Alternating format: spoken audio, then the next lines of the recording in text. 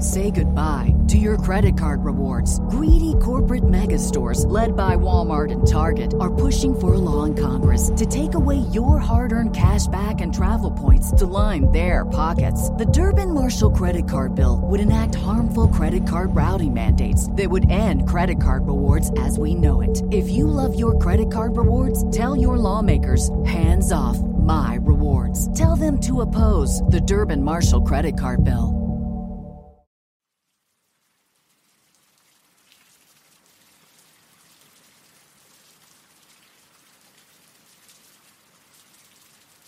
Greetings, everyone, and happy Friday the 13th. Welcome to Back to Ashes. My name is Phoenix. Special thank you to the reform members of Back to Ashes: Denise S., Seven Leaf Clover, Through Scrutiny, Samantha Place, Stephanie McLaren, Corpse Lover, Manna Ash, Normie D.W., Christy Elias, and Patty's niece. If you would like to become a member of Back to Ashes and want to check out my GoFundMe, all of that information is in the description below.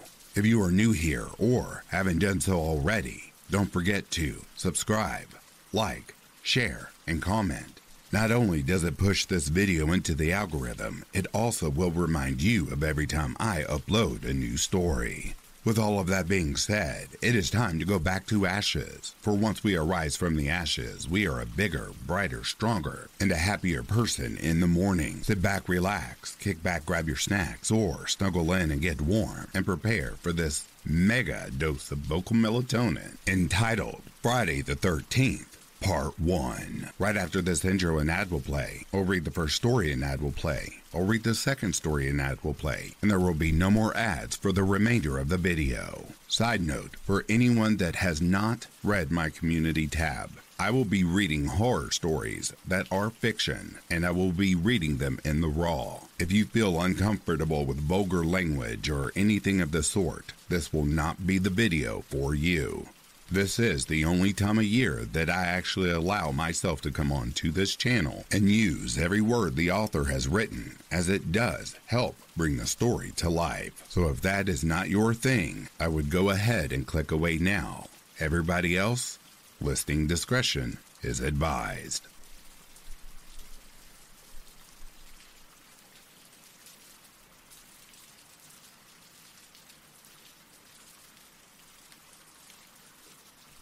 The Darkness of the Lonely Mine. Please let me introduce myself. I am Leonardo D. It's not my true name, but it will do for now. I would like to tell you about living in a very dark world of mental health issues, suffering from sexual and physical abuse by my father, which led to a drug addiction. Let's start the story. I was born in the early 60s to a French mother who was a pagan white witch, and a German father. His history will come out in the story. I was brought up in the Jewish quarters of Paris. I have been trying over the years to the reason why I suffered such violence, which was full of anger from my father. My mother was a small, petite, elegant, beautiful lady. She was a psychiatric nurse who worked in a lunatic asylum in Paris. Father worked in Paris for a German communication company developed from German technology and the Second World War. Now, let's begin the dark side of this story. My suffering along with the suffering of my mother at the hands of my father. For me, it started at the age of 5. I was a small, petite child with long white hair and big blue eyes, the finest example of the true Aryan German. But I wasn't growing tall and strong like my father. He wanted me to be just like him, and very muscular and tall, but I wasn't growing tall. My father was a part of the Nazi fascist group. He told me that I was an embarrassment to the German Aryan race. You should be growing up into a real Aryan race German and not a little retarded bastard like you. Or how can something like you be related to me? Then the beating started with such violence and brutality. And when he was finished beating me, he would rape me, and I was just 5 years old. My mother tried to stop him, but he would turn around and start to beat and rape her as well. When you are a young child going through this, and then watching your mother get beaten and raped by a huge colossus of a man, my father, he was 7 feet tall and very, very muscular. I was too small and weak to stop him, but I tried my best to help my mother. But he would just pick me up by the head and throw me away like a bag of rubbish across the room. Martin Carl Gardner.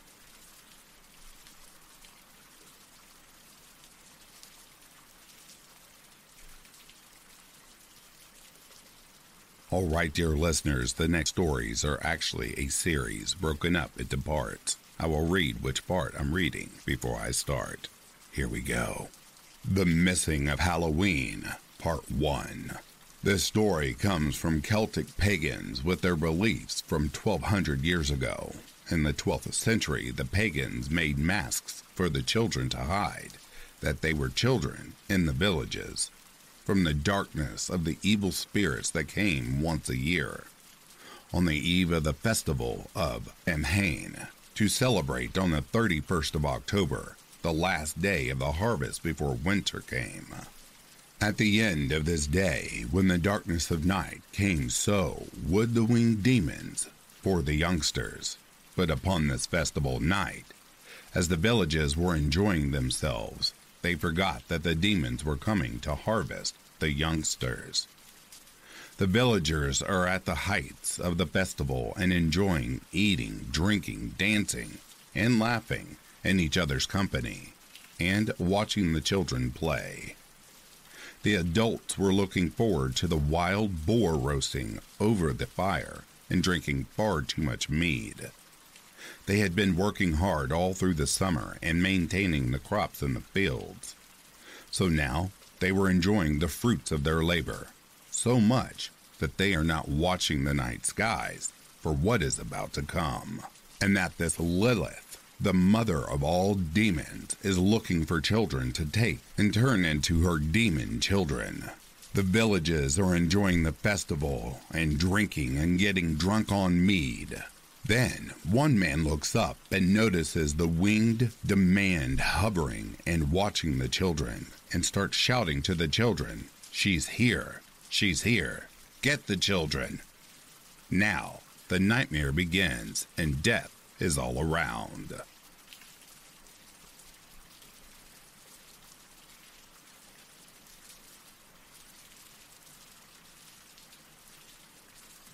Part 2. Evina, help me find the children. They are not wearing the masks. She can see them. Hurry. We must hide all the children. Quickly. Diarmude, will you gather all of the children by the fires? She doesn't like fire because it will make her stay away. From the fires, Diarmude, by the fires. Children, come to me. Listen to me. You have to stay near the fires. They will keep Lilith away from you. It's the heat. She can't stand the heat. Now, run along. Fast. Diarmude, my husband, you are a brave man. Please be careful. Lilith is flying over the village. She is still flying over and looking for the children, and everyone else is running around looking for a place of safety and the masks for their children. But it's too late. Lilith has seen all the children, and she wants them. That high-pitched howling is doing its hurting. It's inside of my ears. It's making them bleed. Evina, Lilith is flying away from the village. The children are safe for now, and she will be back. Lilith, the mother of all demons, will not give up until she has every child. We need to collect more wood and keep the fires going. Diarmude, we have to find out if any children are missing. Lilith kept swooping down upon the children. I ain't too sure if she managed to take any. Evina, look at those dark sprites behind you. Run fast and tell everybody to start spreading the sage and salt onto the ground. It will keep them away. Go, now! Lilith is coming back with more flying demons, and Diarmude and half of the children are missing. The people who have lost their children have told me that it was the dark spirits that have taken them. The spirits are killing the parents. Diarmude, Lilith is destroying this village. Just take a look at the village. It's on fire. There's nothing left. It's time to leave and take our $2 to safety. We have to go over to the next village to see what happened to them. Evina.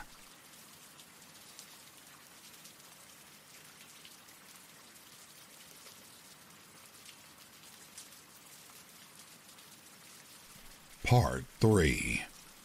Saris, where is everyone? Where are the children?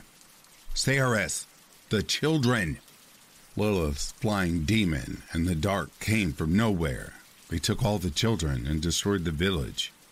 Sayori, what the spirits have done to the rest of the villagers is not normal. These spirits came from an evil dark realm from within the underworld.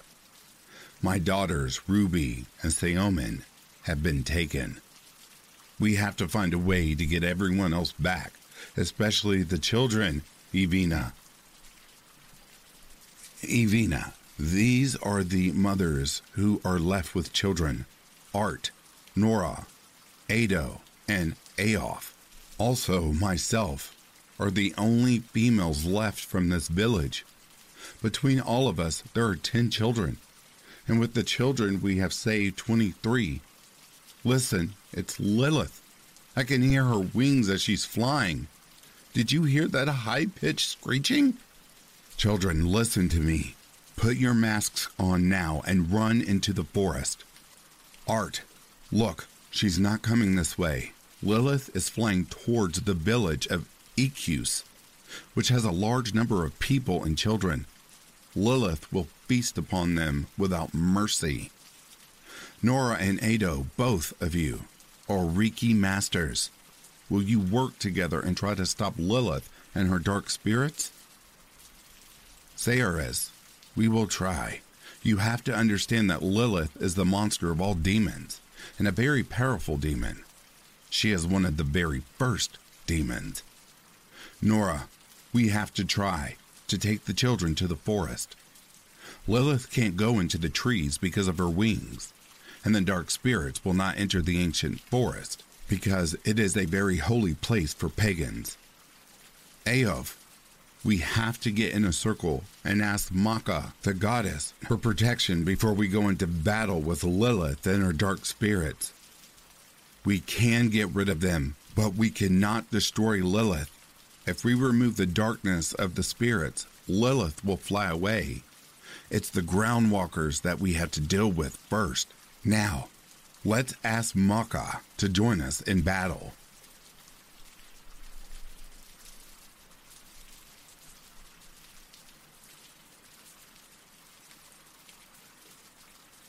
Part 4. Druids, you take Saori and cover in the marshlands, and lead the groundwalkers into the marshland. Let the flesh eaters feed upon them. Diremaid, you and I will take the land of the runes to try pushing them back towards druids. We have to stop the dark spirits before they reach the village. Evina, what about Lilith and her winged demons coming down from the sky?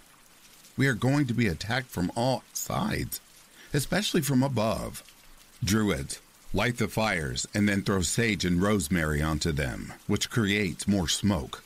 That will stop Lilith from coming down. This will give us time to kill the groundwalkers. Nora, have a look over their people from another village who is coming to help in this fight. I'll send them around the battlefield. It's good timing, Sayori. Look, flesh eaters are leaving the marshland. Draw your swords, take their heads, and pray to the gods for daylight to bring an end to this nightmare.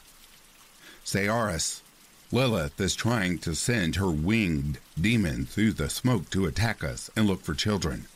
She is just hovering above, waiting for an opportunity. Nora, Lilith can hover as much as she wants. Just listen to the screams of fear and pain from our people caused by Lilith and her dark army. Evina, over here.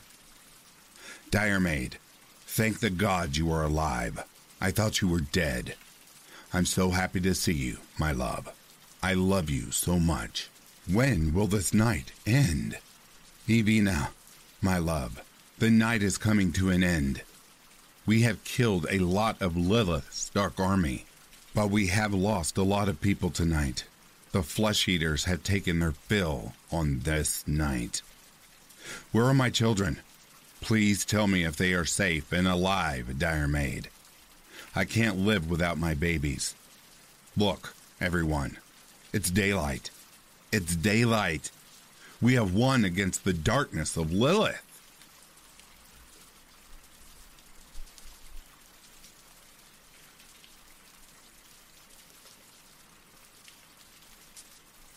Part 5. Yes, Art, we have won the fight against Lilith and her dark army. But now it is the time to collect and count our dead. Find out how many children are missing, and let's work together to bring the dead to the funeral fires. Art, we have been collecting the dead all day. You have to come and have a look at the rest of them. We can't tell which is which, because there are body parts all over the place. The flesh eaters have eaten and pulled the bodies apart. The hearts and livers are missing. Some of the heads have been ripped off the bodies. The flesh eaters have taken them for trophies. Nora, everywhere I look, it's just dead bodies with parts of them missing. It's as if they were just food for the flesh eaters, the poor souls. They never stood a chance. Nor the only thing that we managed to do is to keep Lilith's flying winged demons from coming down and taking people away. Art, there's no sign of the children. We are still looking for them. We know that the children are hiding. We have to find out where. With what has been going on tonight, the little ones will be very frightened to come out from hiding. The children will be hiding in the ancient forest near their old ruins. The forest is thick with trees, which is why Lilith could not get to them. Do we know how many children are missing? I do know that Lilith has taken some of the children. Let's gather the rest of the villagers so we can discuss what to do and make sure everyone else is safe and well. And stay in one village to another. In the morning, start making plans to go and get the children back from Lilith. Please, tell all of us just how we are going to be able to walk into Lilith's cave without her knowing that we are there. She will kill all of us. Please tell me what you can do to kill the ancient mother of all demons, Lilith. How do we do it?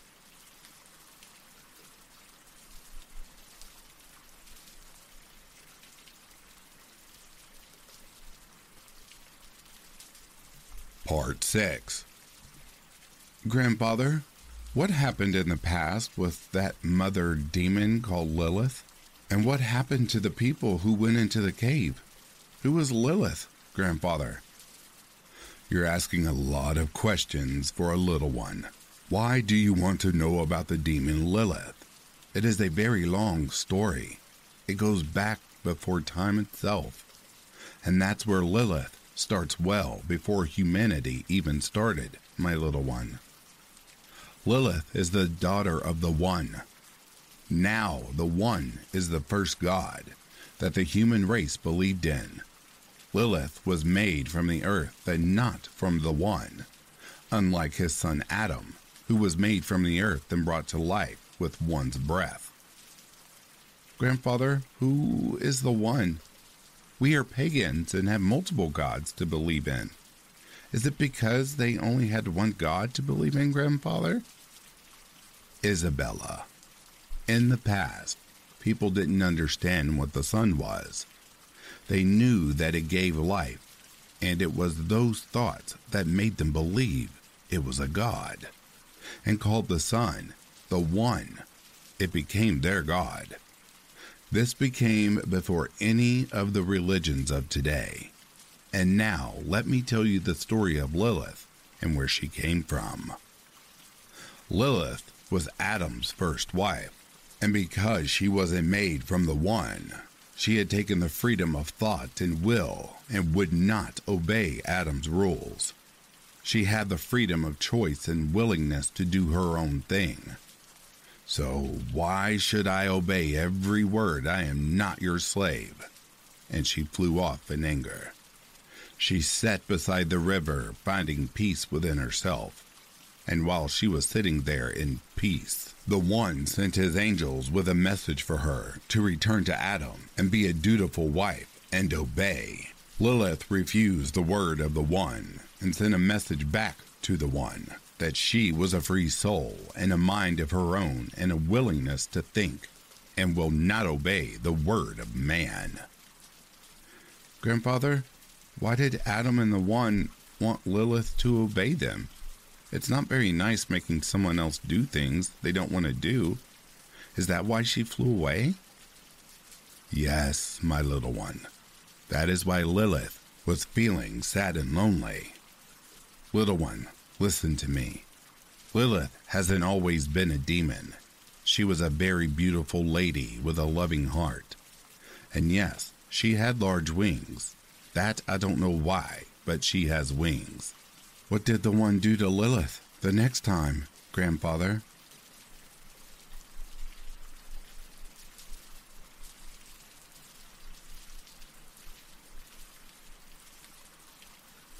Part 7. The Finale. What happened next, Isabella? The next thing that the One, Lilith was sitting on the edge of the cliff, just enjoying the view, and wondering what she was doing with her life now. Lilith heard a deep voice. Lilith, return to your husband and obey his word. Do not refuse me. I'll banish you from this land and take the first 100 of your firstborn children. Obey me, Lilith. You are my daughter. It doesn't matter that you are my father. All you want from me is that I obey you and Adam. Why should I obey both of you? What about me and what I want? I don't love Adam. I refuse to stay in a marriage which makes me feel so unhappy. Adam is so demanding and needy. What about my needs? You are taking them away from me just to make your special son happy. No, I don't want to go back to that.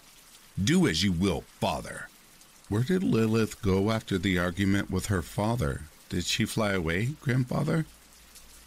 Isabella, my little one. Lilith was so upset with her father for not supporting her that she flew off into the desert to be by herself. Lilith wanted more out of life. She wanted to be free to reach out, to have a better chance at life for herself. Grandfather, has Lilith ever had children of her own? What did she have, a boy or a girl? Isabella, Lilith did have children. For every 100 firstborn, the One took the life of the child as punishment for disobeying his rule. Isabella, Lilith falls in love with a handsome young man called Lucifer, who offers Lilith great powers, eternal beauty, and immortality. Lilith says yes, and she becomes Queen of the Night, the mother of all demons. This makes the One stop taking the lives of her firstborn. But Lilith, in vengeance, takes the children from the One, because he created all of the human race. This is why Lilith turned children into demons, and this is why children wear masks to hide from Lilith on this festive night once a year. This is when Lilith comes for her children.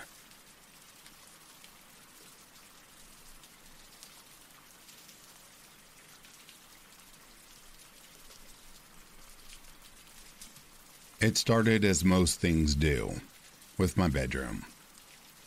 I was surfing around on YouTube looking for funny videos or scary videos when I stumbled across something that caught my interest.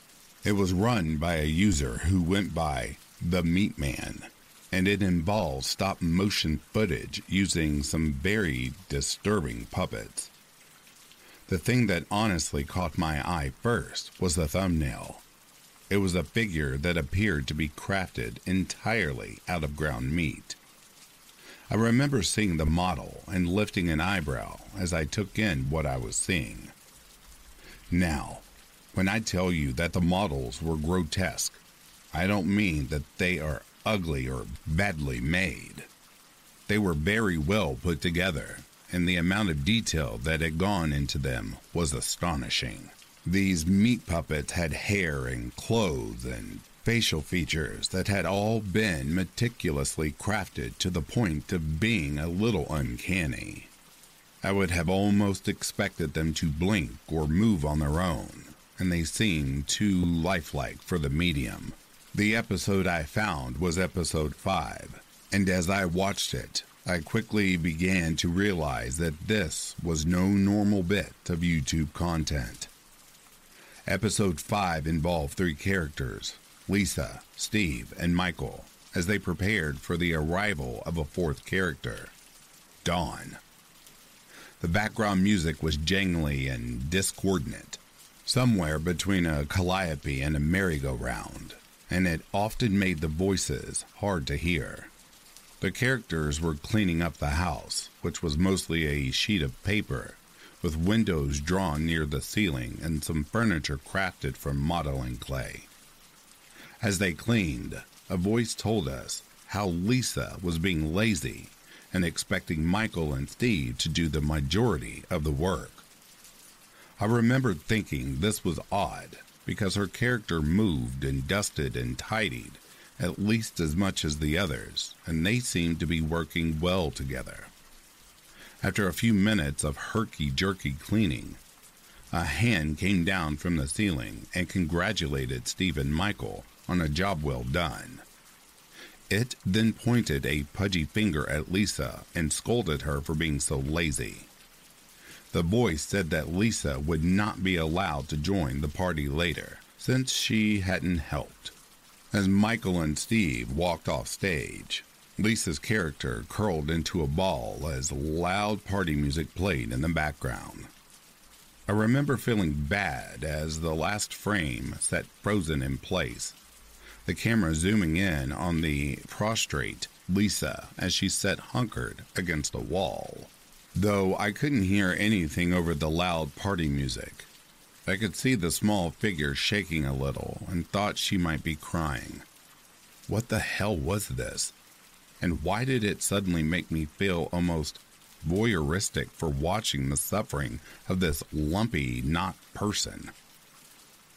After that, my morbid curiosity was hooked. I went to the attached channel and saw that he had about 10 videos up, all added within the last month or two. His channel was small, only about 80 subscribers, and they were all in that style of stop motion, where he used the figure's grotesqueness to his advantage. I found the first episode, Friendship, and tried to watch it. The video was about Lisa, the meat puppet from before, and how she was sad and lonely all by herself. The puppet mostly sat in the same familiar position, bent over and appearing to sob. Suddenly, 2 other familiar puppets, Steve and Michael, came into the scene, and Lisa looked up and seemed happy to see them.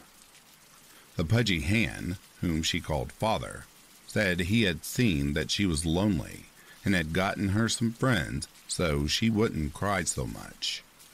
The hand stroked her delicate hair, and it seemed to be much nicer to her now than it had been in the previous episode I had watched. The 3 hugged and said that they would be friends forever. Then the episode ended and the screen went black. It had lasted less than 5 minutes, all told, but it still made me feel strange and put off. Those puppets were so odd-looking, and I just couldn't shake the feeling that there was something not right about them. I was also hooked and immediately loaded up the second video. It was like a train wreck, and I needed to see how it came out, no matter what the carnage looked like. The next 2 episodes were pretty similar to what I had come to expect. They were called Cohabitation and Family and followed the lives of Lisa and her new roommates. They set up some furniture and had some getting to know you chatter as wonky music played in the background, making their words hard to hear sometimes. It was the typical stop-motion fare, but there were odd refrains sometimes in the middle of the stop-motion. During one in particular, the boys, Steve and Michael, were talking with Lisa about what to make for dinner. The stop-motion abruptly cut, and you could see 5 or 6 seconds of the models just standing as a loud sobbing came from the background. Amidst that sobbing, there was a soft but angry voice trying to quiet the crying.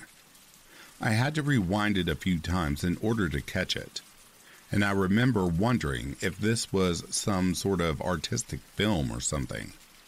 Was the artist trying to make some kind of point or something? Maybe he was trying to hide it amidst the stop motion to make it even more avant-garde? It wasn't until the 4th episode that things got bad for Lisa. I noticed that while the first 3 videos had come out one a day, the 4th video had taken almost a week to come out. This wouldn't have been strange for any other channel, but the total shift from episode 3 to episode 4 was alarming. The video was about 5 minutes long and seemed to entail Lisa going out on her own one night and getting lost. She had gone out for a walk, despite being told not to by the father hand, and had gotten herself lost in a forest that had been drawn on white paper. The trees were the big swampy kind you often saw on kids' art assignments, and it was clear that Father Hand was no artist. He wasn't a consistent narrator either, because his voice and his tone seemed to get angrier the longer the episodes went on. The condition of the puppet looking ghastly, and that only added to the surreal horror of the show. The Lisa puppet was clearly in bad shape, and halfway through the show, a piece fell off of her and landed on the table. The narration ended abruptly as the music continued over the visual of the graying puppet just standing in place. The sound of someone stomping off was audible over the jangling discord, and the steps sounded heavy and angry. There was a brief moment where the sound of someone begging to be let go, but it cut away just as the sound of screaming started. The video was edited badly, and an attempt had clearly been made to cut it out. When the show resumed, the Lisa puppet had completed again with what appeared to be a fresh hunk of meat attached. Towards the end of the episode, the Lisa puppet bent over and seemed to weep as she was alone and scared in the forest. This weeping was overlaid by a soft and frantic weeping in the background, though I'm not sure we were meant to hear that part. All of a sudden, the father hand came and showed her the way home. It scolded her for running away and told her she must never do that again. Much like an actual father, the hand seemed relieved as well as angry, and Lisa went with him to the house meekly enough. When they returned, the Steve and Michael puppet did not seem happy to see her. They shunned her silently, and the episode ended with Lisa crying in a corner somewhere. Then the episode faded to black and the credits rolled. I hovered my mouse over episode 6, not sure if I really wanted to watch it. Episode 4, called Thankless, made episode 5 make a lot more sense now. Father Hand was still likely punishing Lisa for running away, though the start of the episode made it very clear that she had just been going on a walk. The episodes were easy enough to follow, but something in them still made me uneasy. Why were these characters living under this fatherly hand character? Why did the narrator call them roommates if Father Hand treated some of them like children? The whole story just had an odd, surrealist nature to it, and there seemed to be an underlying story that I just wasn't getting. I was invested, though, and had to see how it turned out. Episode 6 was the strangest by far, and the comments on the video seemed to prove that I wasn't just going crazy. It was called Melancholy, and the episode started with the same weird dance music, and a shot of Lisa hunched up and crying. The crying, however, was not the canned sound it had been before. The episode was 3.5 minutes of someone sobbing heartbreakingly, the kind of sobs that are equal parts hopelessness and terror. The camera seemed to be slowly panning in on the intricate face of the meat puppet as the sobs in the background went on and on. I had seen some strange videos in my time, but this one definitely took the cake. The final shot was of the eye of the meat puppet, clearly defined and lovingly traced. You could see the meat beginning to mold, see the bright splotches that decorated the surface, and just before the screen faded to black, you could hear the elevated terror in the voice of the person sobbing before it was shut off by the end of the episode. I had to take a break after that one, reading the comments as I tried to make sense of what I had just watched. The Meat Man's audience seemed to be a little divided on whether this was an artistic expression or something much darker. A user had said that the sobbing and screaming had been unique and that he couldn't find them on any of the usual free use sites. Another user questioned whether they were too real or not, thinking this might be part of someone's torture fantasy. But others seemed to think it was just some avant-garde piece that was a little too pompous for its own good. What they did agree on was that even if it was acting, the screams were a little too real, and that all of them felt some sort of way about those cries of anguish. I had hoped that maybe episode 7 would be a return to sanity. But episode 7, called Jealousy, was just as weird. The narrator was telling us that the Dawn character was adjusting very nicely to the house. All the tenants loved her. They all wanted to be her friend. And indeed, the Father Hand, Steve, and Michael were all standing around her and moving animatedly. Only one character, Lisa, didn't seem to want to be friends with Dawn. She seemed to be in another room, still hunkered up and crying.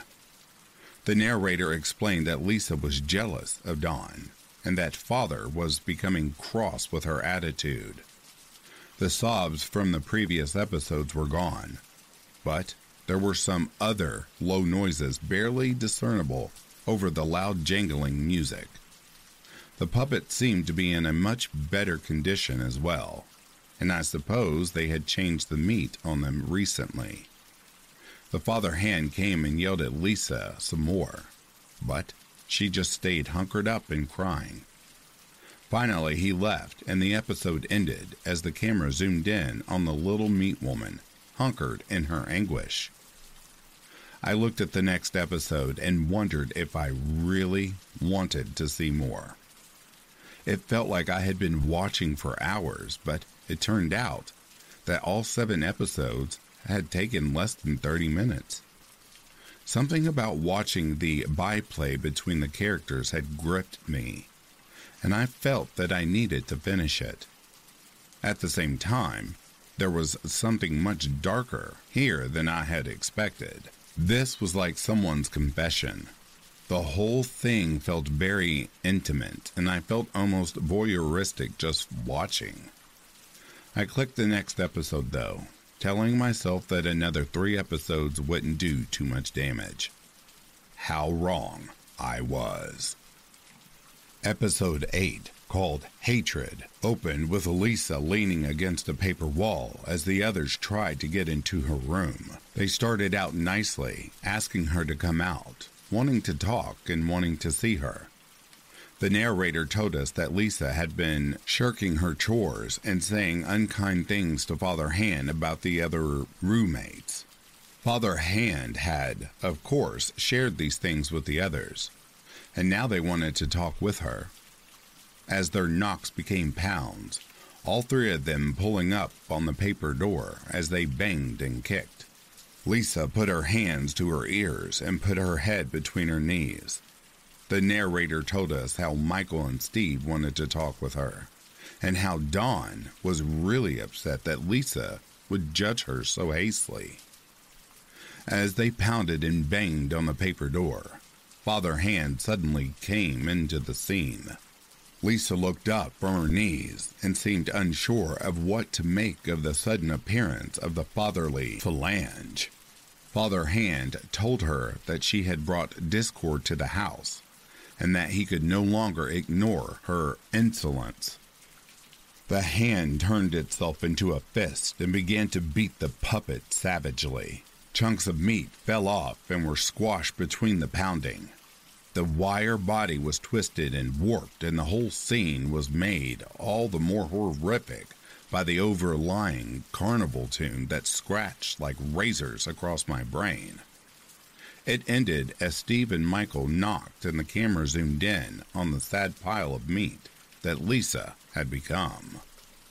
The episode ended abruptly, and when I saw a pale figure staring back at me from the suddenly dark screen, it took me a half second to realize the pale and sweating figure was me.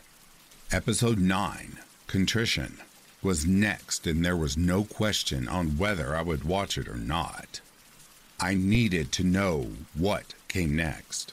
Episode 9 was as different from the others as night and day.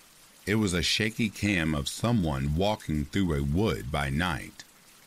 A butter yellow light provided a small patch of illumination, and whoever was recording was breathing heavily as they trudged through the woods. The woods were preternaturally silent as they went, and the leaves crunching underfoot were loud and jarring. The video was 4 minutes long, and 3.5 minutes were nothing but walking feet, crunching leaves, and heavy breathing. Then, abruptly, they stopped before a small round stone. The ground before it freshly turned up and put to rest sloppily.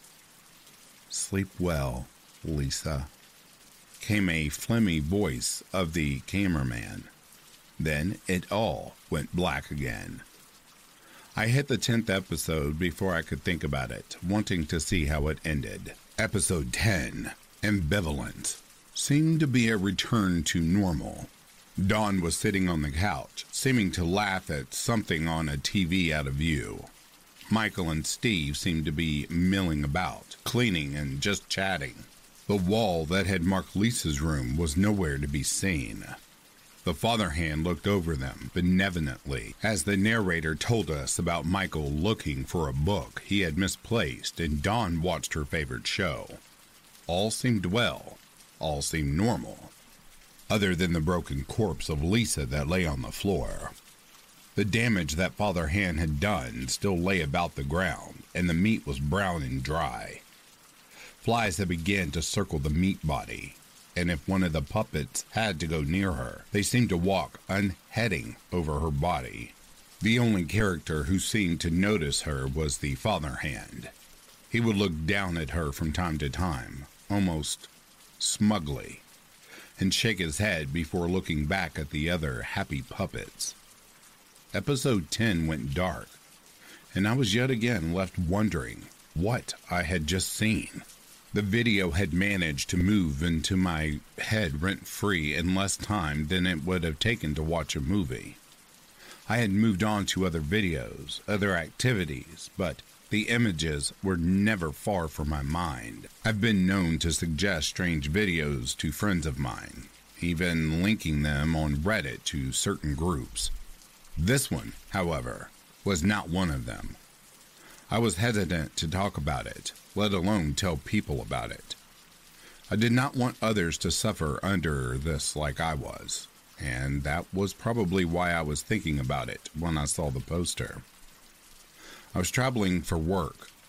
I work as an expert witness for specific cases, and I do a lot of traveling and a lot of waiting, which often leads to the aforementioned boredom. I was driving through Michigan when the call of nature became too much to ignore. Luckily, there was a rest stop ahead, and I was zipping up and heading out of the restroom when I saw the missing persons wall. My eyes found the woman before I could stop myself, and my breath caught in my throat as I came up short. The woman's name was Elizabeth Rainey, 23, and she had been missing for the last 4 months. The poster was new, unmarred by yellowing and creasing, and I pulled it easily from the bulletin board. Looking at her face, I realized how much work must have gone into each puppet. Her nose, her wide forehead, the small dimple in her chin, the dent in her left cheek from some childhood accident. They were all there, and they had all been lovingly added onto the porous face of the meat puppet. I took the poster back to my car, my check-in time approaching quickly, and called a friend of mine who worked at the local police department. I told him about the girl, about the YouTube channel, about the videos, and he said he'd look into it without much enthusiasm.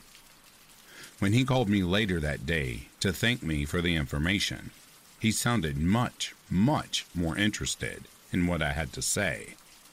I called him again a few weeks later and offered to buy him drinks if he'd sate my curiosity. He was willing, but said I might not want to know as bad as I thought I did.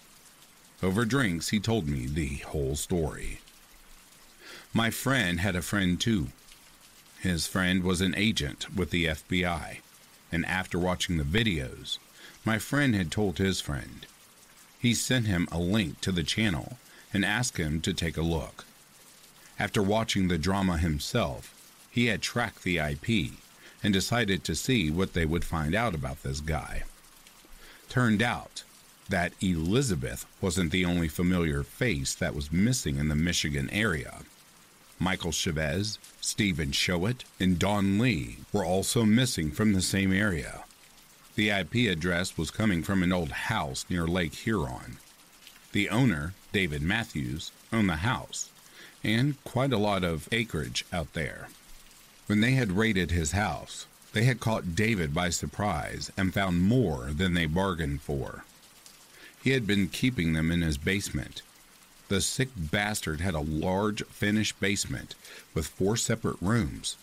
The central room held a couch, a TV, and a large kitchen table with a small set for the show and a camera. The puppets were on the shelf nearby, their bodies gray and sagging off their clothes hanger bodies. The other implement in the room was a large rusty meat grinder. A meat grinder with strains of rotting meat hanging from the spout. He said the flies had been thick in the room, and the sounds of moans had not begun until they started kicking down doors. Don, Michael, and Steve were lying in their respective rooms. Most of them, anyway, he had said, taking a long pull from his beer. He sent me the photos of the crime scene. I wish to God he hadn't. David had been in the room that had likely once belonged to Elizabeth. He had been wearing her dress, the fabric badly stretched around his frame, and was sobbing in the corner. No matter what the agent said to him, his response was always the same, his rocking making a strange grinding noise as his butt slid over the concrete. He said, "I shouldn't have played God. I shouldn't have made her sleep." He just kept saying it again and again and again. The others didn't say much of anything, my friend had told me. He had scooped them to the bone, cutting off fingers and toes and arms and legs so he could grind them up to make their puppets. He'd used tourniquets and animal tranquilizers to keep them alive. Michael and Steve were little more than torsos, Steve having half a leg and Michael little more than an elbow. Dawn was missing her legs, but her arms were thankfully intact. She had only been in the basement for a month, and it seemed like he hadn't had as much time to take from her. They had gotten all of them out of there, and David Matthews, the meat man, was now in custody. A real win for the good guys, my friend had said, his stare 1,000 miles long. Though none of them will ever walk again, the men are in a catatonic state, and the girl only gibberish. But at least we saved them before he could finish his sick play. They had yet to find Lisa's body, but he told me they hadn't given up yet. As I sit here, going over the facts as I write, it all just runs through my head like a rat in a maze.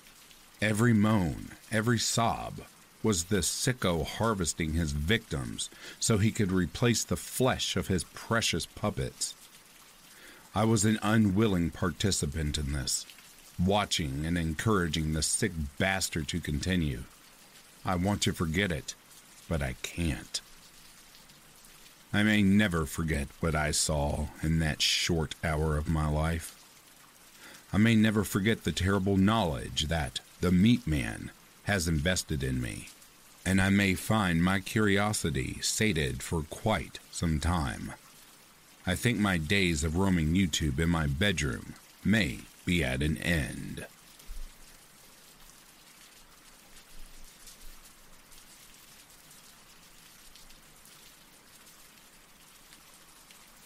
The dead leaves crunch beneath my boots as they disintegrate into the frost-covered dirt. The winter air is icy cold, and the tips of my fingers sting, even though they're so deeply buried in my pockets. The frigid Minnesota climate is a far cry from what I'm used to, way out here in the middle of nowhere. I long for the sweet warmth of home, when we were safe, before I fucked everything up. When things were simple. I loved my wife with all of my heart, but even she must have understood on some level that I just needed to blow off steam once in a while. I never brought any of it home to her, not even once. She's my rock. I thought that as long as we were still together, that life could go on like it was. But on a winter's day like this, I can't help but wish I'd just up and ran. Left her here in our new world with the neighbors and the kids and the fucking book club. Without me. I could have left without a word, but I didn't. I couldn't. She had to hear it from me first. Not some asshole cop or a vulturous reporter or on the news. No. She deserves better than that. Our children were at school when I told her about those girls they found buried in the hills, about why we really had to move across the country. She didn't believe me at first. She couldn't. But when she saw it in my eyes that I was telling the truth, that it wasn't just some cruel joke, she wouldn't stop crying. I couldn't bring myself to comfort her. She didn't want me to anyway. Not anymore. So I left. I left her there to grieve for me. Just the same as if I'd simply abandoned her entirely. I walked for miles, all the way to the nearest town, where I found myself staring up at a church steeple. I sat alone, sequestered on the far end of the shiny wooden pew closest to Christ, nailed to his crimson-streaked cross. My eyes met his, and I saw them as unforgiving. I expected nothing less. Wandering back into the street, now growing dark and mostly deserted, I began to walk again to nowhere in particular, into the wilderness. The dusk light shone through the treetops and slivers of golden orange landing on the pale white frost on the forest floor.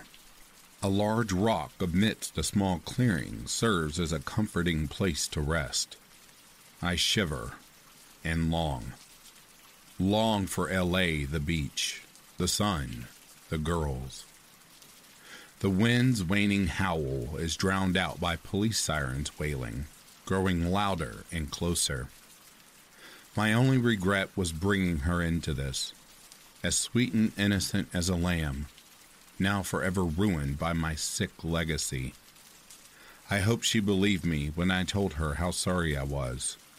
I really meant it. The gun feels cold against my head.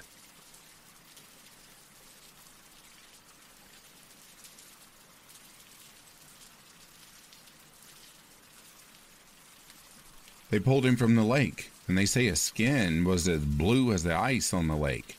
They checked his pulse and found him stone cold dead. They loaded him into a wagon and took him into town, the body bouncing like a stone as they rode. Whenever it was that bumping stopped. None of them knew, but when they arrived in town, they found the back of the wagon empty. He had our full attention as the tale found its crescendo.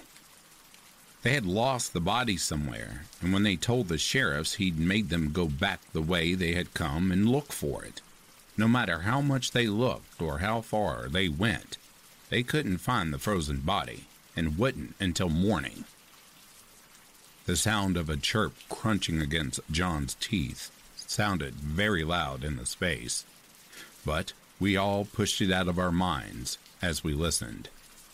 The sounds of screams would wake the town as Judge Weller awoke to find the frozen body of his latest victim beside him in his bed.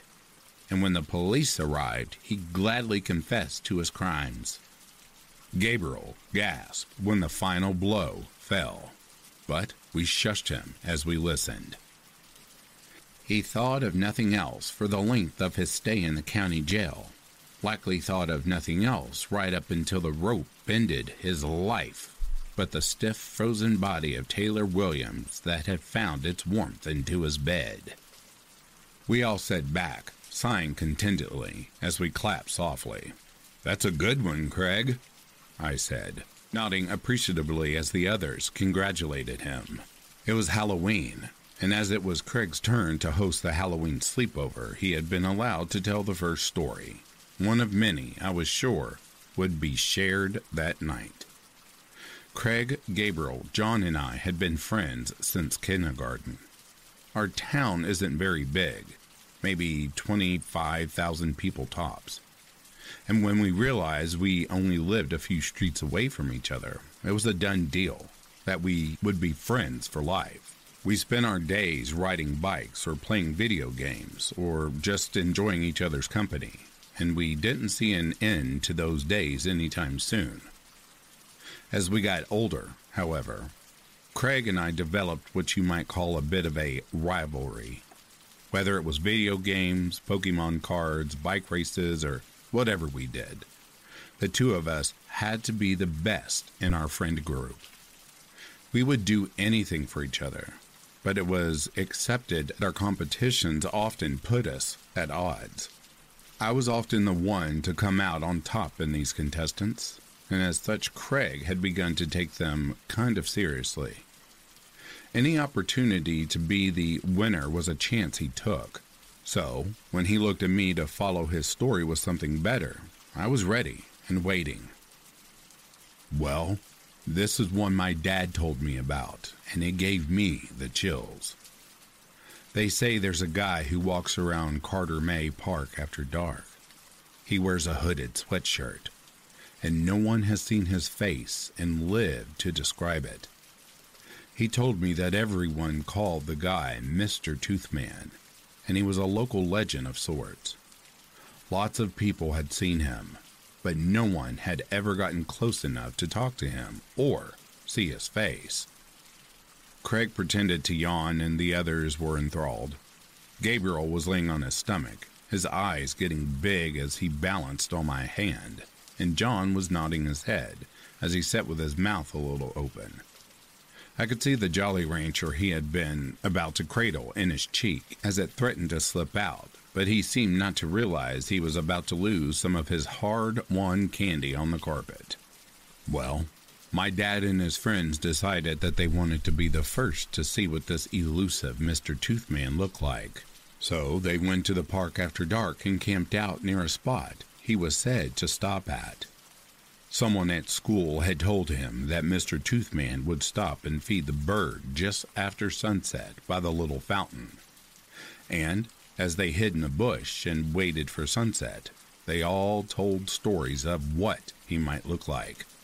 "I bet he looks like a bat with long pointy teeth and drool coming out of his mouth," said Dad's friend Randy.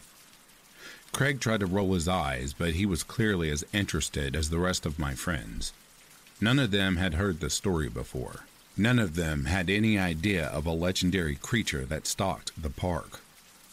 They had never heard of it, because I had never told it, and it was something I had been saving for tonight. "I bet he looks like an alligator and his face barely fits inside the hood," said Teddy. Dad didn't speculate with them. He just kept watching the bench. It got darker and darker, the bugs tuning up as the crickets and nightbirds began their songs. He was supposed to show up right after dusk. They had been told so already, and they believed it.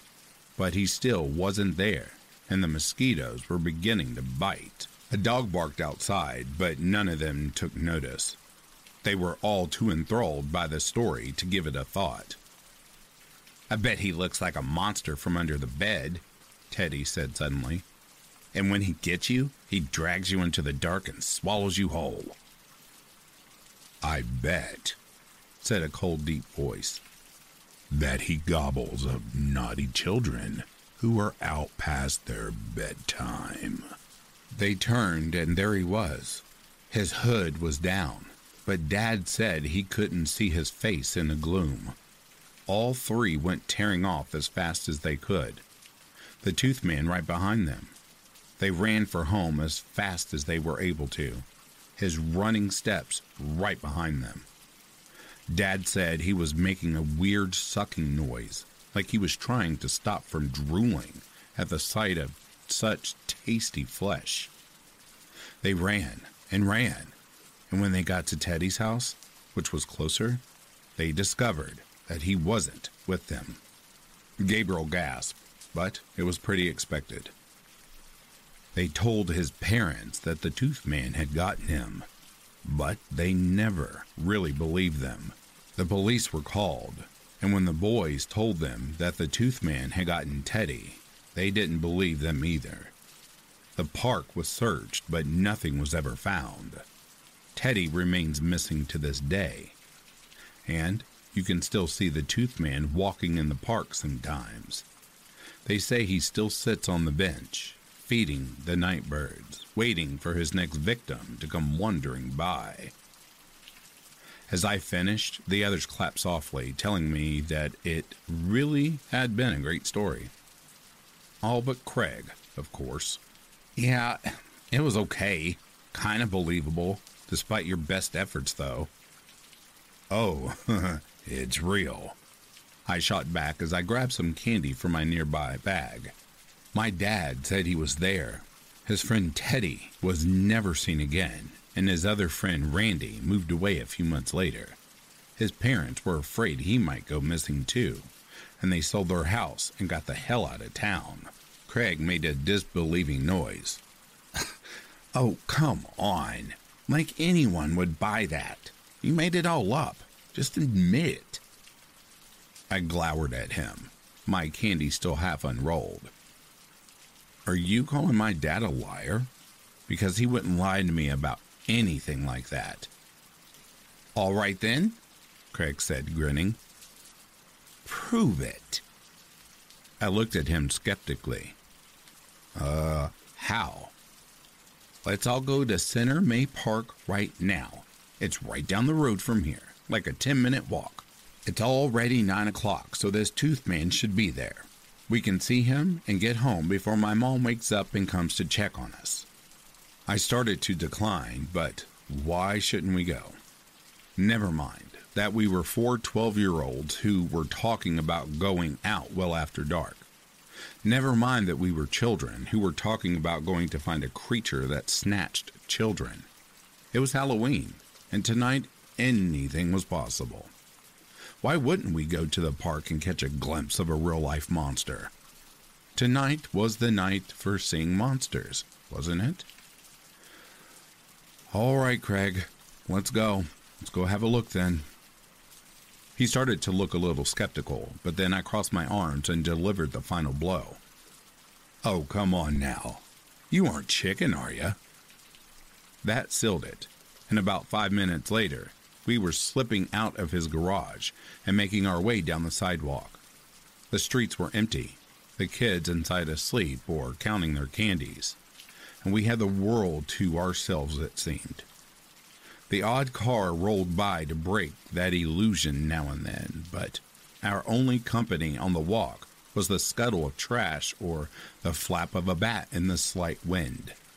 It was quiet, the night just beginning to stretch its fingers across town. And as the moon hung high and pregnant over top of us, it seemed that anything really could be possible. The park was lit by intermittent light poles, and the islands of light were welcome reprieves in the murky blackness. We couldn't see the hay sculptures that the town had erected in the park, remnants of its Halloween event earlier that week, and they seemed monstrous in the quiet night. The playground was still covered in thick fake spider webs that the town had put there, and it all seemed very spooky to 4 kids out past curfew. We heard the fountain before we came upon it. It was sitting in an intersection of 3 light poles, and they cast an eerie light across the everlapping surface of the water. Coins gleamed within the belly of that fountain.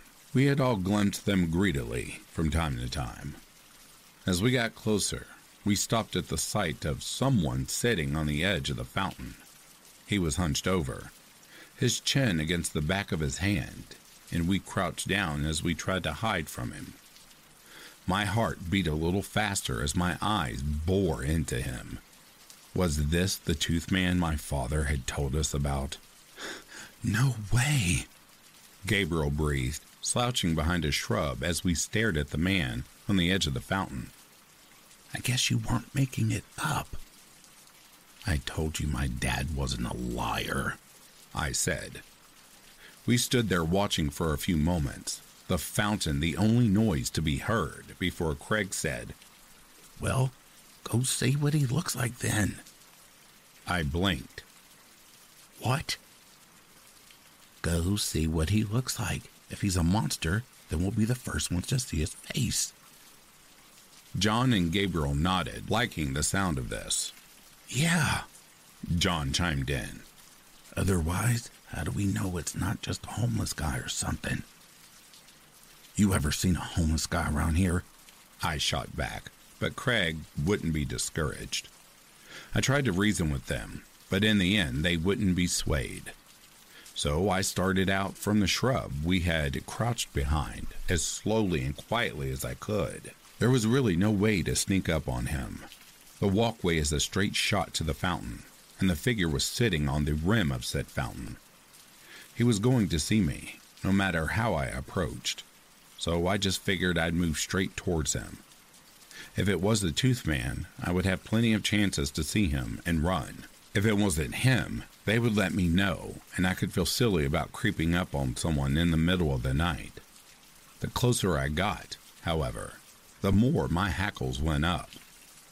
The guy wasn't moving, wasn't even breathing, and the closer I got, the more the tension rose. I began to expect him to spring up and grab me, to leap up and run at me, and as 20 feet became 10 feet, I could hear my teeth chattering. He just sat there, just leaned against his hand, and I wondered if he was just trying to lure me in. I could see his hoodie now, the dark fabric covering the face, and I just knew that beneath it there would be rows of teeth, or a slobbering mouth, or bug eyes, or, "Hello? Are you okay?" I asked, reaching out to touch his arm. I expected to be grabbed. I expected to be devoured. I did not expect him to fall backwards into the fountain with a loud splash. As straw rose around his still unmoving form, I began to understand. As my friends ran up, asking what had happened, I realized that it had been a scarecrow the whole time. In fact, I could see a second one sitting on the other side of the fountain. My friends laughed as they saw it too, and we all felt silly about being scared of a dumb old scarecrow. Craig was laughing. The tension was gone. And I remember thinking how nice it was to see him just enjoying being my friend again. No rivalry, no challenge, just playing like we used to. When I saw something over his shoulder, however, I felt some of the mirth run out of my mouth. Sitting on the bench across from the fountain, about 10 feet from our little group, was another figure sitting on a park bench. There was a bag in its hand, popcorn or seeds, and it appeared to be feeding the birds. It wasn't moving. It didn't even appear to be breathing. And it too was dressed in a black hoodie and ratty jeans. The shadowy hood was facing towards us, and the depths were dark enough that I couldn't make out anything within. Craig seemed to grasp that I was looking past him, and then he turned around and I heard him chuckle. Man, these things are everywhere. They probably won't mind if we push them over, right? They're just hay, and they're probably just going to throw them out. I wanted to stop him as he walked towards it, but John and Gabriel were already going to shove the other scarecrows in as it sat on the other side of the fountain. They thought I had done it on purpose, thought I had realized it wasn't real as I came up, and they wanted some Halloween mischief too. The tension was gone. It was all fun and games again, and I was the only one to see Craig as he approached the bench. "They look so real," I heard him half whisper. I could almost believe it was. The thing reached up and grabbed him just as the other scarecrow went into the fountain, and his screams of panic were lost amidst the splash. The hand holding the bag let it drop to the ground, and as Craig tried to pull away, I saw it rise slowly towards the hood. My other friends hadn't noticed yet. They were still too busy with the scarecrow that they had pushed into the fountain, and as much as I wanted to move my feet, I was frozen to the sidewalk. Craig was begging for help, screaming for his mother, and as the hood came down, I joined my scream of terror to his.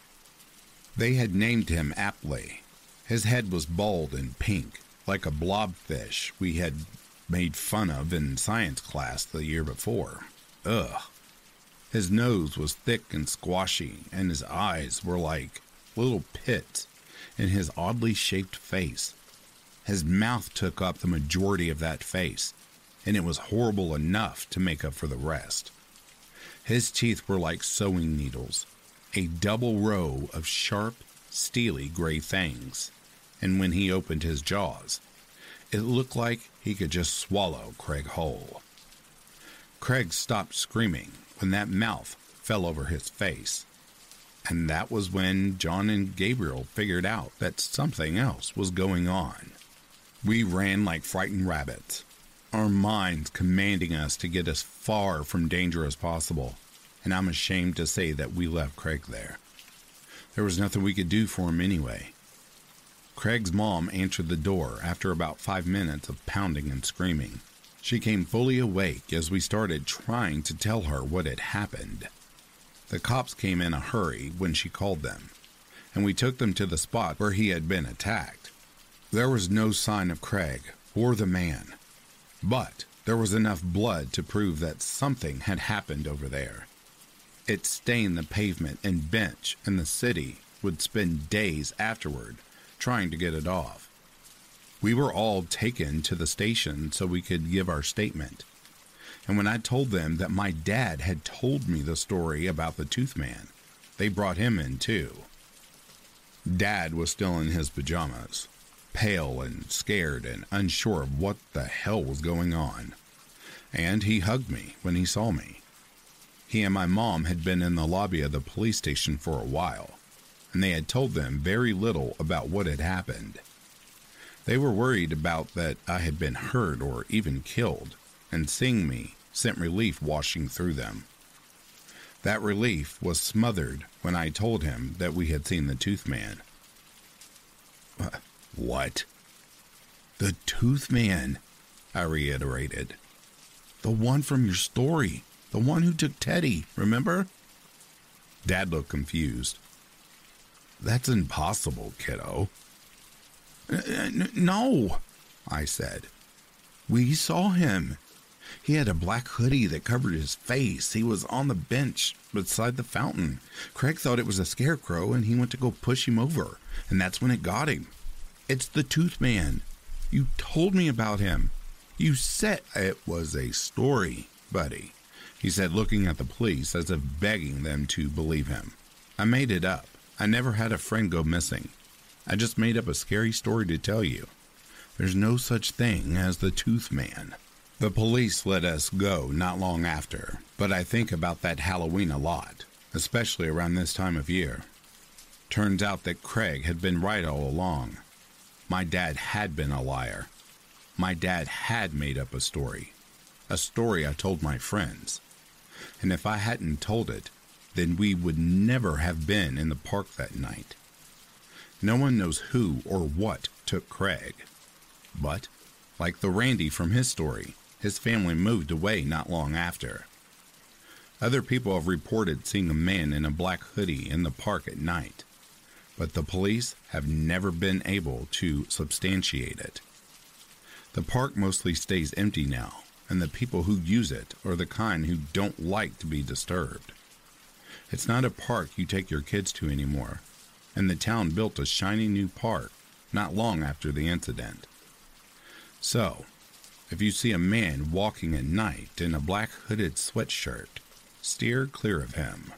You never know when you might find yourself staring into the toothy maw of the Tooth Man.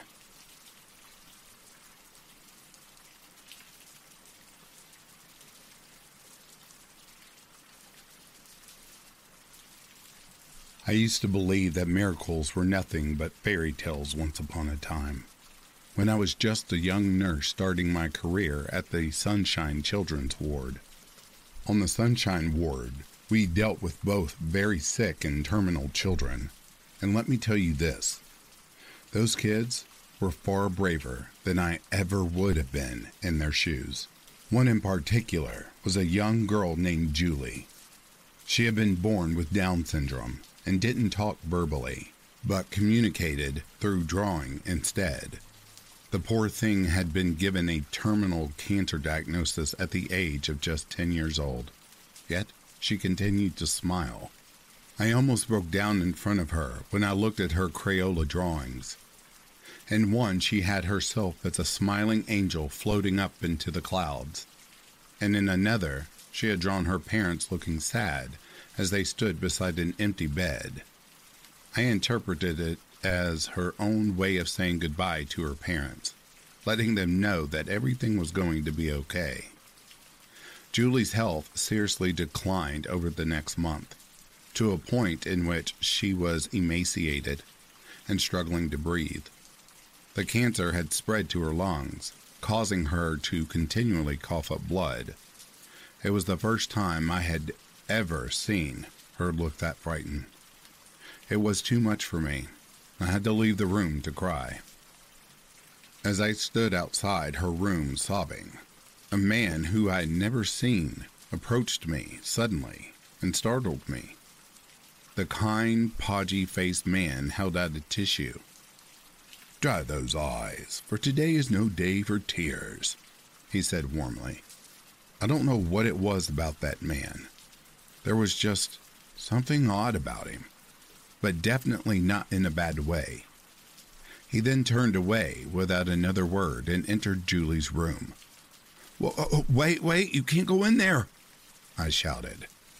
He didn't listen, and the door slammed shut behind him. When I tried to open the door, it was like the force of 1,000 men pressing against it, stopping me from entering. "Somebody get security!" I screamed. By the time security arrived, the door finally opened. A sickly, pale, emaciated man crawled outside, grunting in pain and vomiting blood. It was the same man from just minutes prior, only he looked much different, like he was at death's door. As blood pooled from his mouth, he looked up at me, and with the last of his strength, he smiled before succumbing to death. To mine and everybody's surprise, Julie came walking out of the room breathing normally, no longer looking pale and thin, but vibrant and healthy. And as if things were not strange enough, she could now speak for the first time in her life. "Mr. Miracle said I didn't have to die today," she said. Not a day goes by when I don't think about that day. The day I discovered that miracles really do exist.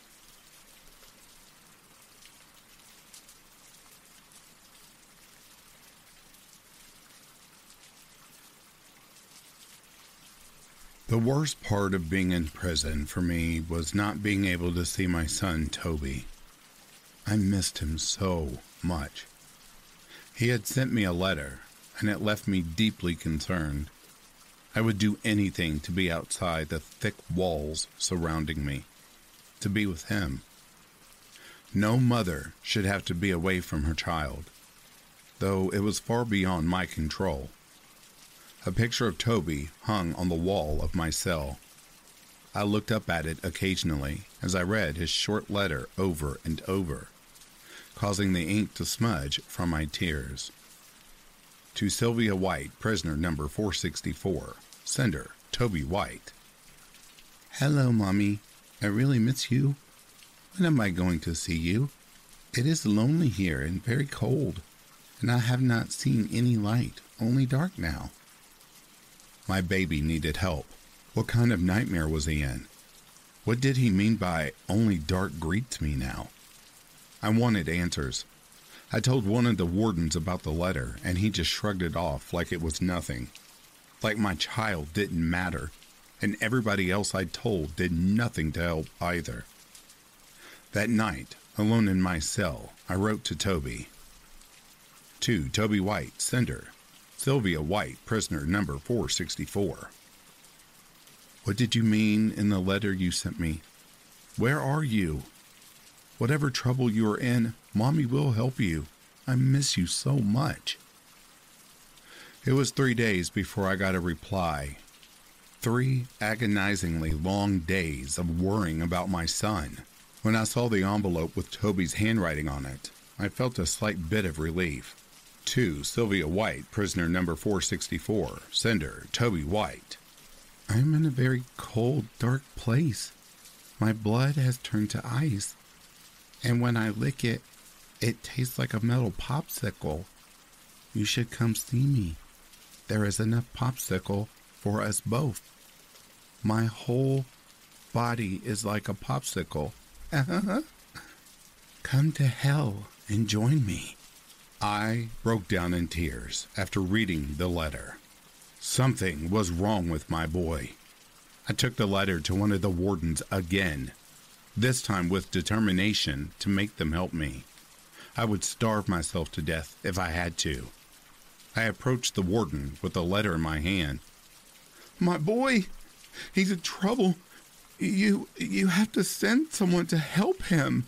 I'm begging you," I said, holding the letter up. The warden didn't help. He pushed me aside and gave me a very angry look before getting right up in my face, and with a quiet yet rage-filled tone, he said, "Listen, bitch, you know Toby is dead, and you know damn well that you killed him. You cut the poor boy to pieces and hid him in 2 separate freezers, and I cannot wait to hear about the day you fucking die. Now, get out of my face and go find somewhere to rot."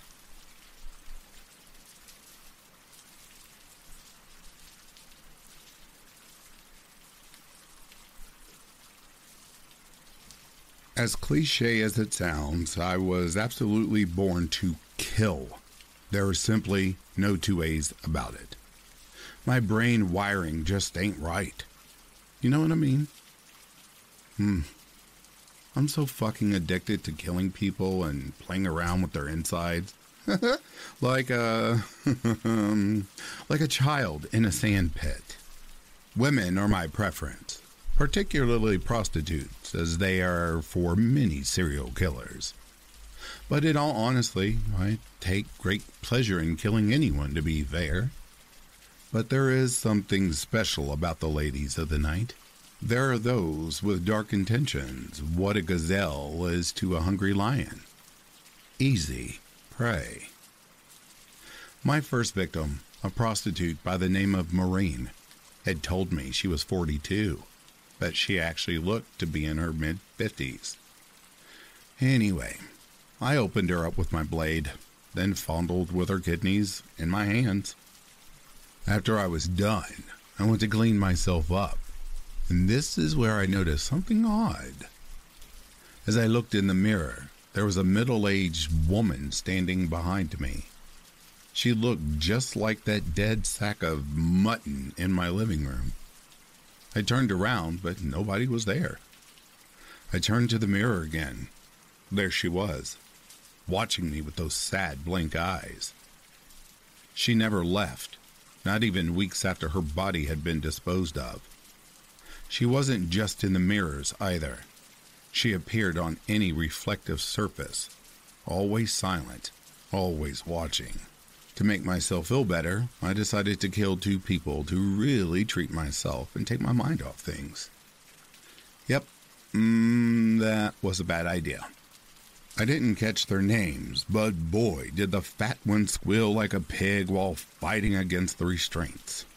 Anyone would think that she wasn't enjoying herself. But she soon shut up after I stuck a Stanley blade into her throat.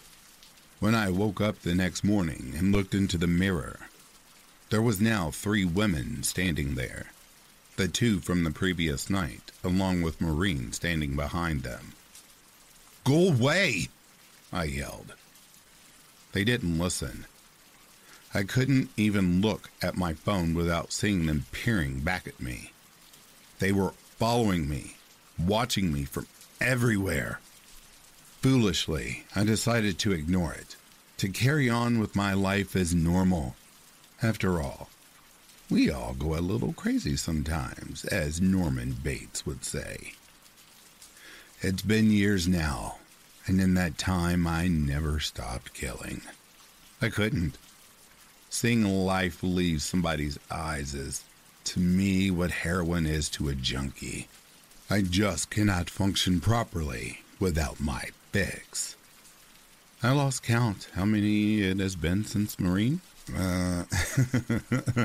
I stopped counting at around the 70 mark or something like that.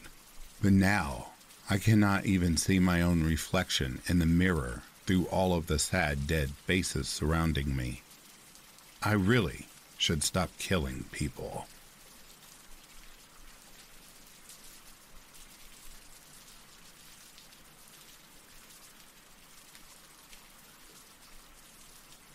Malcolm's room was certainly no environment in which one remained healthy for too long.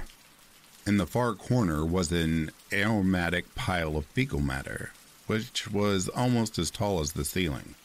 Quite literally a mountain of shit. It was his offerings to the Lord of Flies, whose divine presence graced him with thousands of his legion buzzing around the room and his head. There were voices in the buzzing of those flies, whispering little secrets into his ear. "Mommy's going to send you back to the funny farm." Of course, he had expected as much. The voices only served to confirm his suspicions. The old cunt was going to send him back to that horrible hospital. 3 flies danced beside his ear. "What are you going to do about it?" Malcolm paused and thought for a long while before the flies helped his slow mind along. "Smother her."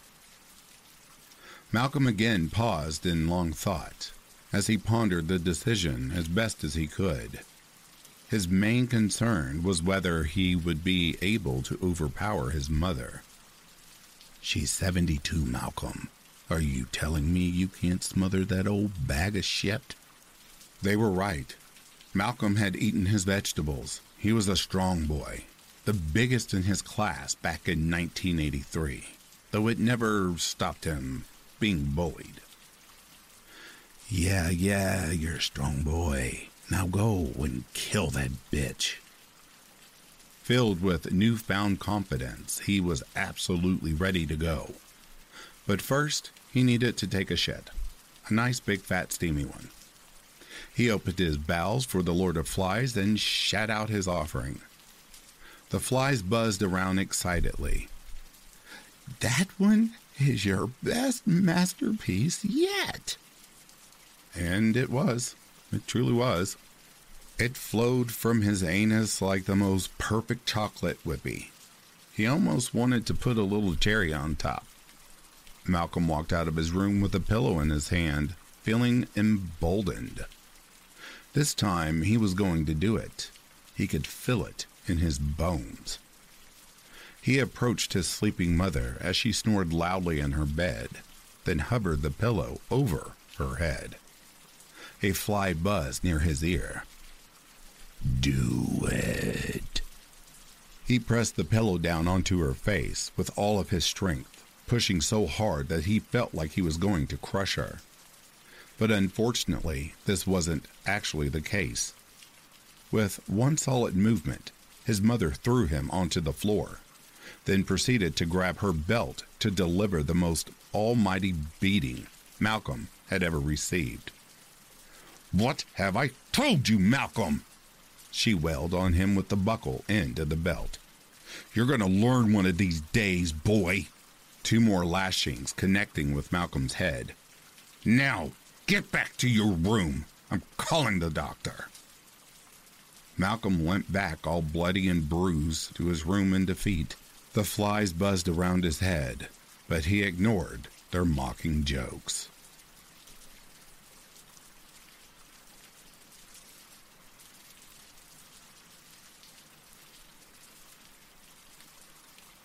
Out of jail, I resumed my search for the empty box. The box had taken both my mother and my father and my best friend. When I found it, I planned to destroy it and set them free. It had all started with a package delivered to our front porch. It seemed that everyone got packages delivered to their front porch. There is only one such package that mails itself. While I was in jail, I received a letter. My lawyer had brought it to me, and I had accepted it, as it was slid across the table. I read the letter from a certain relative of a certain billionaire who owns one of the largest package delivery systems ever created. The letter detailed how it had all started with a deal made with something from the depths of time. It was a creature that hungered for human suffering, and the sort of suffering it craved was to trap people, body and soul, in its own world. It was the abyss of eternal darkness and Abalon, and to look into a shadow cast by it was to be drawn into it, forever trapped. That is, unless the box were to be shown the light of the unseeing eye, a kind of spell that made a candle flame burn for a moment with heavenly light. That would dissipate the shadow and release all those trapped within. I had memorized the spell of the candle flame, and then the letter was taken away. My lawyer died 2 days later, having ended up in the hospital with alcohol poisoning. There was no way to get the letter after that, no way to find it. Not before it was destroyed along with many other documents. It did not matter. I had memorized the most important part and learned the truth about the empty box. I had hunted for it in vain before, and if I found it, I too would have fallen victim to it. It arrives like any package delivery, sent from somewhere that sounds familiar, and addressed to the owner of the address, the recipient. The empty box feels like it sounds, entirely hollow, like there is nothing inside. When it is opened, there is darkness. I heard my mother say once, "It is just an empty box. and then the darkness engulfed her and drew her into it. The box seemed almost shut, and my father, although terrified, opened it and looked inside. He, too, was drawn into it, wrapped in the darkness. I felt terrible fear and sweating, and my heart seemed to have stopped beating.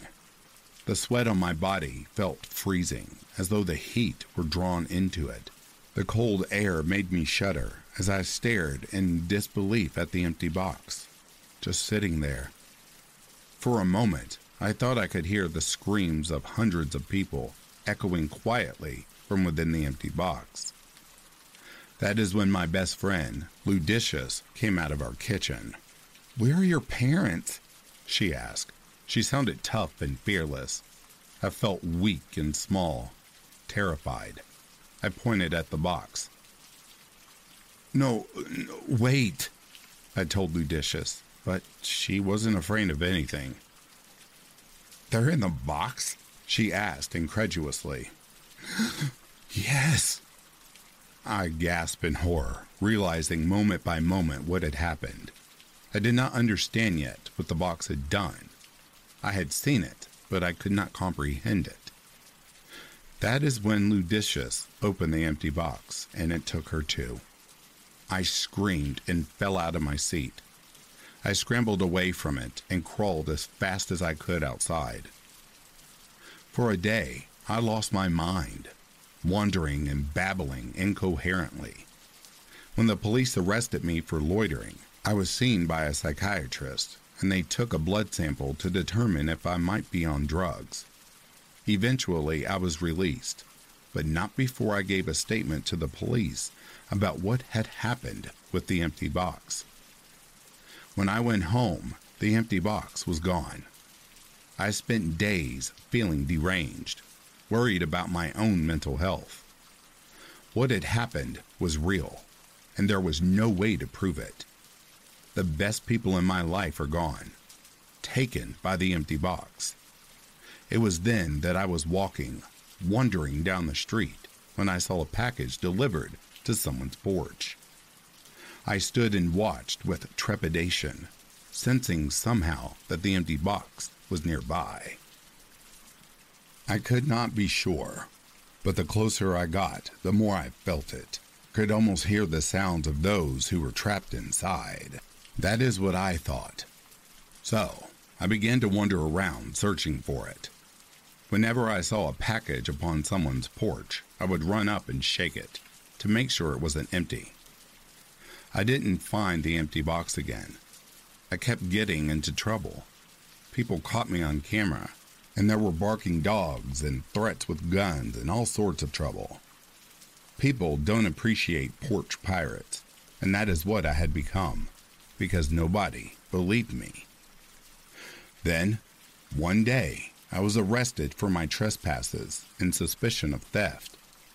I was charged with numerous counts of porch piracy, none of which I was guilty, for I had never stolen any packages. It did not matter. I spent 11 months in jail. While I was there, I told my story to my lawyer, who seemed to believe me. My lawyer wrote to the owner of the package delivery company, asking for a resolution to my claims. Neither of us expected a reply, but it was worth the effort, because there is no telling when a billionaire might turn out to be someone who will help someone like me. The letter reached someone who knew the truth and decided to write back, offering to help by telling me how to undo the curse. When I was finally out of jail, I resumed my quest. I became much craftier at searching for the elusive empty box, and I got a job working for a delivery company. With my own truck and uniform, it became much easier to search people's front porch packages.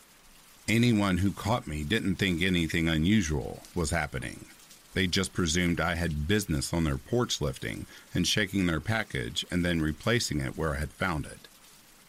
I am still searching for the empty box, and when I find it, I will cast the spell of the candle flame upon it. I will destroy the evil that melds itself from one home to another destroying families, unknown to the rest of the world. Not all missing people will stay missing forever.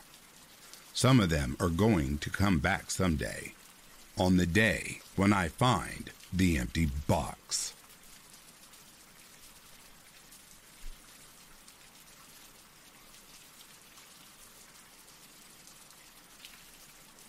One night, me and my coworkers decided to play with a Ouija board outside of work. We talked to a girl named Quinn, who said she was a demon. She seemed pretty cool, till towards the end of talking to her, we decided we needed to head home because it was like 2 a.m. But she wouldn't let us say goodbye until we promised that if we ever used the Ouija board again, that we would talk to her. About a week later, the place where we worked caught on fire. So, a few days after that, we go to the lake and use the Ouija board again and ask for Quinn. We asked if she started the fire, and she told us that she did. Then, it seemed like Quinn got scared or overpowered because the board started acting up, spelled Zozo, and started counting backwards. We quickly said goodbye and moved the planchette to goodbye. About 2 weeks later, I was driving to my friend's house. I should mention that the friend was a girl I was seeing at the time, and she was cheating and using me. I did not know this at the time. I guess Quinn knew because she seemed mad, protecting, and jealous when me and my friends mentioned this girl's name. The first time we used the Ouija board. So, on the way to her house, I had hydroplaned and flipped my truck. I had to add the Ouija board is in the truck. Some people driving down the road stopped to help get the door open, and I climbed up and out. When the cops arrived, they made sure I was okay and said they had to write me a ticket just because of the accident. I don't have the ticket anymore because this happened about 4 years ago. But the address site of the accident was Route 666 in Virginia.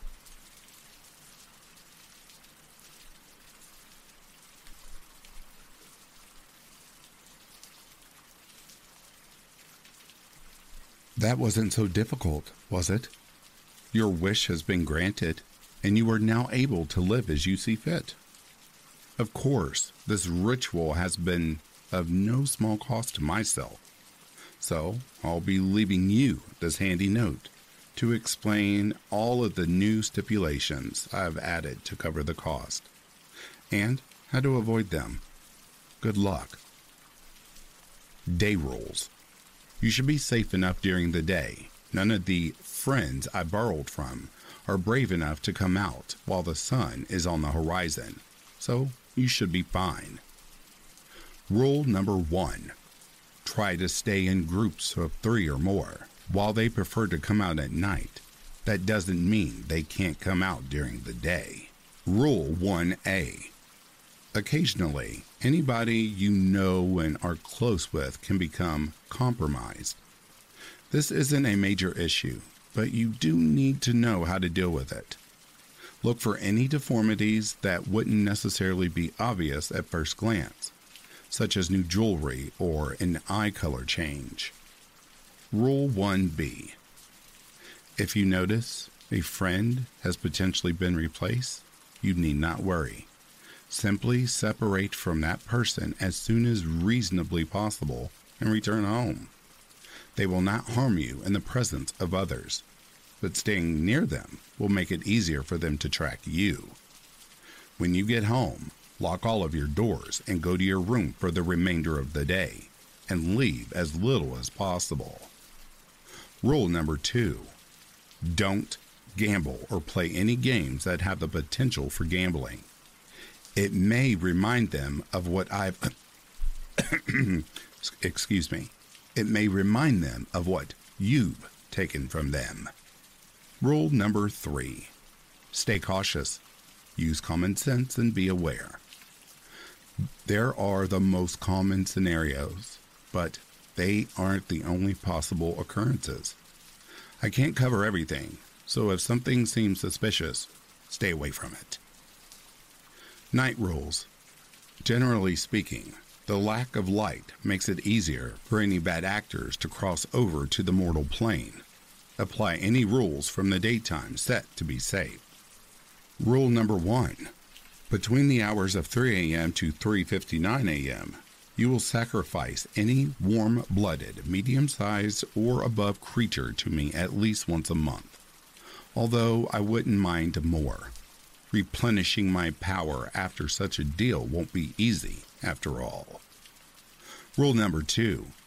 Starting at roughly 12 a.m. and ending at around 7 a.m., it is very important that you block off all entrances to the room that you are sleeping in.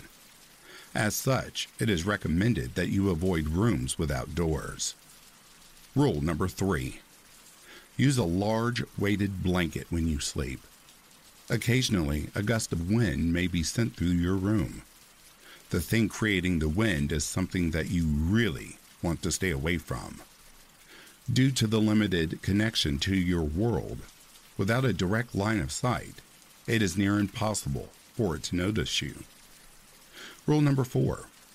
Ignore whispering that doesn't belong to you, especially if it mentions anything of an unpaid debt. They are searching for you, and even acknowledging the sound they make can be dangerous. Rule number 5. Nobody should ever appear at your house at any time for any reason, asking for me by name. If this does happen, it doesn't particularly matter if you open the door or not. You do not have long to act, though. Lock everything in your house that can be locked. This should clearly signal that they are not invited or welcomed. Now, pray that they accept your rude dismissal. Rule number 6. Keep all religious paraphernalia out of your house. I like to watch you struggle.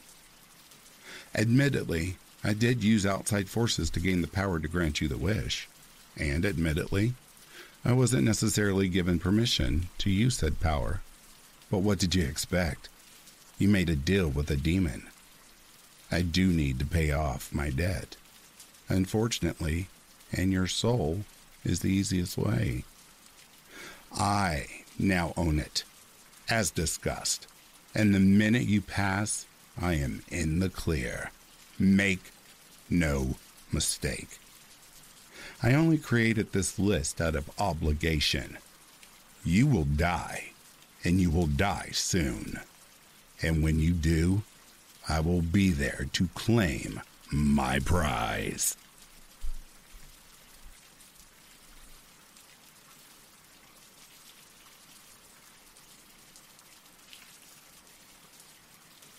Alrighty, dear listeners, this brings a close to Friday the 13th, Part 1.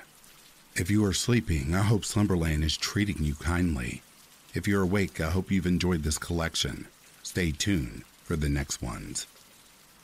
In the meantime, please take care of yourselves. I'll be reading to you soon. Have yourself a good morning, a good afternoon, or good evening. Peace, love, and light to you all.